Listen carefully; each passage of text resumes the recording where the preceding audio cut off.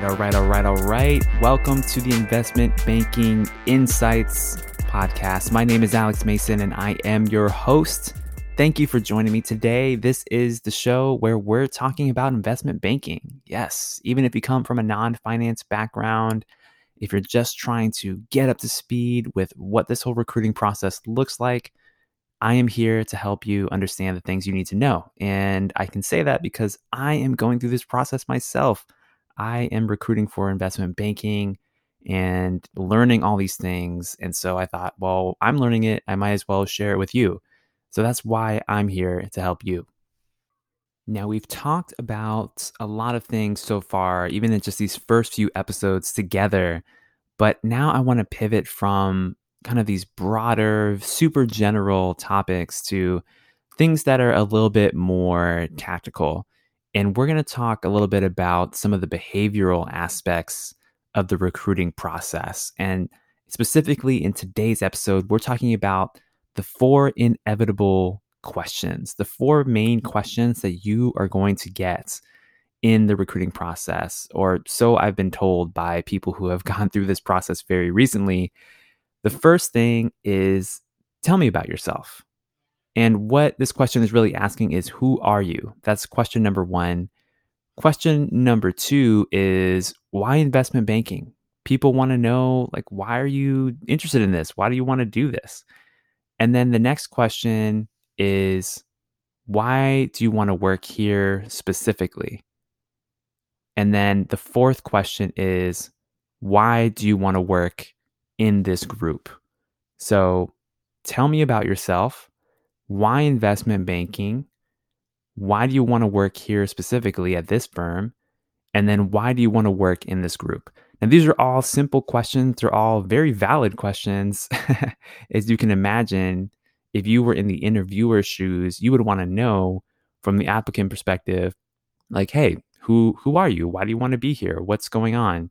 And you really want to understand the motivation of the person on the other side of the table and what they're trying to achieve. And so we're going to be going through those 4. Today, we're focusing specifically on just that number 1 question because there's so much to unpack in that question. So tell me about yourself. Who are you? That is the question. And it's usually the one that interviewers will open up with because it's super general. It can be answered in a number of ways. And you can already start getting a strong sense of who a person is just from their response to this one question. So let's go ahead and talk about it. Another way to think about this question is basically, this is your pitch, right? You go up to people, you don't know them, they don't know you. You're trying to understand just a little bit about each other in a very short period of time. This is your chance to make that great first impression. So it's critical that you and I get this part right. And just practicing your story, understanding who you are, having a strong sense of where you've been, where you are now, and where you want to go. That is the foundation for a great pitch. And really the foundation, I think, of any great story that you tell about yourself and your lived experience to others. So make sure that you have some time, if you haven't already just done some internal work to think about kind of where you've been and what you want to do, go ahead and do that now, because all of the tactical things that I'm about to describe, they won't really matter if you haven't already connected emotionally and purposefully with who you are as a person. Now, fortunately, if you have already been through the MBA application process, you've been admitted to a program, you've probably already done this, because within the MBA application process, there are so many essays, there's a lot of interviews already that kind of draw these things out. So you probably already have some practice with this if you're at that phase. If you're not at that phase yet, don't worry, you'll get to that in time. But definitely spend that time because it's going to make a world of a difference. So that's kind of step 1. The next piece of this is that your pitch has to be short. Your answer to this question has to be relatively short. Don't ramble on for 3 or 5 minutes just going off about your history and everything that you've done, because you're going to lose people's interest. And actually, I see this in the podcast world a lot. People will ramble on and just not get to the point. So please don't do that. Now, I'm going to give you an example of what I would consider a mediocre or bad pitch, and then I'm going to give you an example of a better pitch or what I think is a good pitch. And this is going to be my own pitch. So you'll learn a little bit about me in the process. But I just want to give you an actual example so you get a sense of what is going on. And then I'll explain why I'm doing what I'm doing after the fact. Okay, here we go. Here's pitch version number one. Hi, my name is Alex Mason. I am an aerospace engineer. I've been doing that the past several years, and I worked at a couple different companies, most recently Northrop Grumman, where I worked in the quality engineering team. And before that, I worked at Boeing, and I was a design engineer making airplane parts. And before that, I studied engineering at MIT and had a great time there. But what I want to do now is work in investment banking and apply my analytical skills to the financial markets. All right, that was pitch number one. Now I'm going to do a different version of pitch number two. Hi, my name is Alex Mason, and I'm excited to recruit for this investment banking associate position at this firm here in the Chicago office. I love the idea of becoming an investment banker because I want to be at the epicenter of where financial transactions take place. I understand that investment banks help investors as well as entrepreneurs make transactions and ultimately help make the world a better place by literally shaping the financial landscape that affects millions of people, and I want to be at the heart of that. Now, a little bit about me and where I come from is I always loved ideas and knowledge and connecting things together, which led me to studying engineering at MIT. I had a career for several years working as an aerospace engineer, doing various things. But along the way, I actually struggled with my personal finances, and that led me to want to learn more about investing. So in 2018, I started a podcast called Stock Stories, and I started studying the history and business models of some of America's largest corporations. Now, in that journey, I realized that some of the most key moments of transition for a lot of the businesses that I studied were facilitated by investment banks.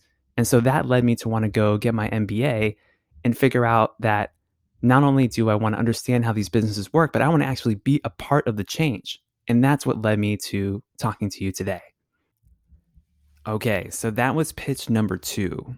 Now, did you hear the difference between pitches number one and number two?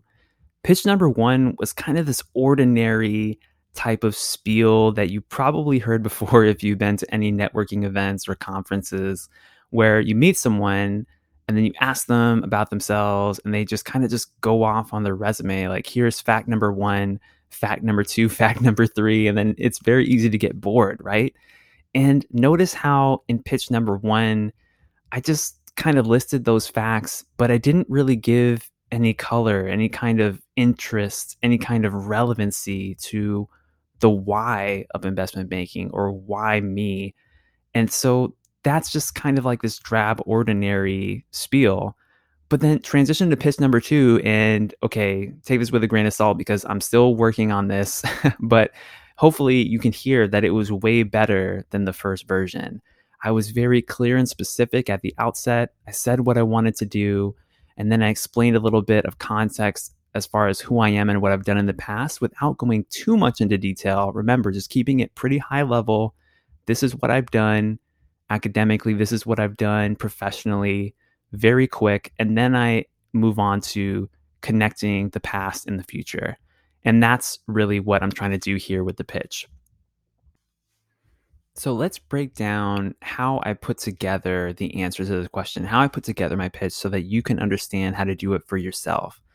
And this is coming from a video course I took on LinkedIn Learning, actually, by a woman named Jody Glickman, who actually is a former investment banker herself, but focuses now on helping people with their careers and doing career coaching. It's a really great course. I highly recommend that you listen to it in its entirety, but I'll just give you the quick version here because I found it super useful. And it's this 3-part framework to developing your pitch. When someone asks you, tell me about yourself, or who are you, or walk me through your resume. First step is to lead with your destination. Again, people do not want to hear your resume in reverse chronological order. It doesn't It's not that interesting. Why should anyone care about that? So start with what you want to do next. What are you excited about? What are you trying to do now? Remember, when you begin that conversation, before you have a conversation with anyone, just ask yourself, why am I having this conversation? What's my goal here? And remember, the goal is not to land the job necessarily. The goal is really just to get to the next step. And then when you get to the next step, the goal is to get to the step after that, and then so on and so forth. Then you land the offer. Remember, you're not trying to close the deal right away. You're just trying to get to know someone and have them get to know you in a short period of time in a way that's relatable and in a way that you truly connect. So, first of all, lead with your destination. Start out with your punchline. Number two is to explain your backstory, right? People may be excited by your passion, your enthusiasm, what you're trying to do in the world. It's all great and exciting. You want to be an investment banker. Oh, that's great. But why? Who are you? What makes you different from just everyone else that I've talked to today? And this is where the color in your backstory really comes in. And it's important here to not just focus on what you did most recently. It's not about what's recent, it's about what's relevant. So focus on relevant experiences. Now, for example, I am an engineer, so the analytical skills that I have are transferable to investment banking. Now, that's not specifically finance related skills, but it is a transferable skill. So if you haven't worked in finance before, focus on your transferable skill set, whatever that may be. And then the third part of this framework is to connect the dots. Like, okay, you've told them what you want to do. That's the future. You've told them a little bit about where you've been at your past. How are you going to connect your past with your future? And so that's where your storytelling comes in, to kind of weave those things together so that in the other person's mind, it clicks very clearly. Okay, I understand why this person is doing this. I understand a little bit about who they are. Okay, this is a logical progression here. I get it. Now I want to talk to this person some more. And the goal at this point is the other person should be intrigued and want to ask you follow-up questions based on the pitch that you just gave them. So again, number one, lead with your destination. Two, explain your backstory. And then three, connect the dots. That's the basic framework. 1, 2, 3. And then that's a really great way to get someone interested and share with them a powerful short story in a very limited amount of time that you have where you've captured their attention. A final note here for you is that when you're crafting your pitch, remember that it's not just a one-size-fits-all pitch, because really this isn't about some kind of monologue. This is about a dialogue. This is about having a conversation. So if someone cuts you off in the middle of your pitch because they want to ask a follow-up question about something you just said, be okay with that and just go with the flow. This isn't about just memorizing everything to the nth degree. So keep that in mind. And also think about your audience. Depending on who you're talking to in the process, you may change your pitch a little bit depending on who your audience is. So if you're talking to someone at, I don't know, maybe someone who works in a specific group within investment banking, and you really want to show alignment with that group that person works in, find elements of your story that you can highlight as opposed to other elements that you may save for a different audience. So be cognizant of your audience and be clear when you communicate. And remember, be relatively brief. That second pitch that I gave was less than 90 seconds long. So definitely try to stick within 1 to 2 minutes. I would not go further than that. Otherwise, you're just pretty much rambling. And yeah, that should take you really far. And again, I'm still very much figuring this out for myself, but those are some things that I've learned, and I hope that they've helped you. Now, in the next episode of the Investment Banking Insights podcast, we're going to be talking about the other questions that you will inevitably get during this recruiting process.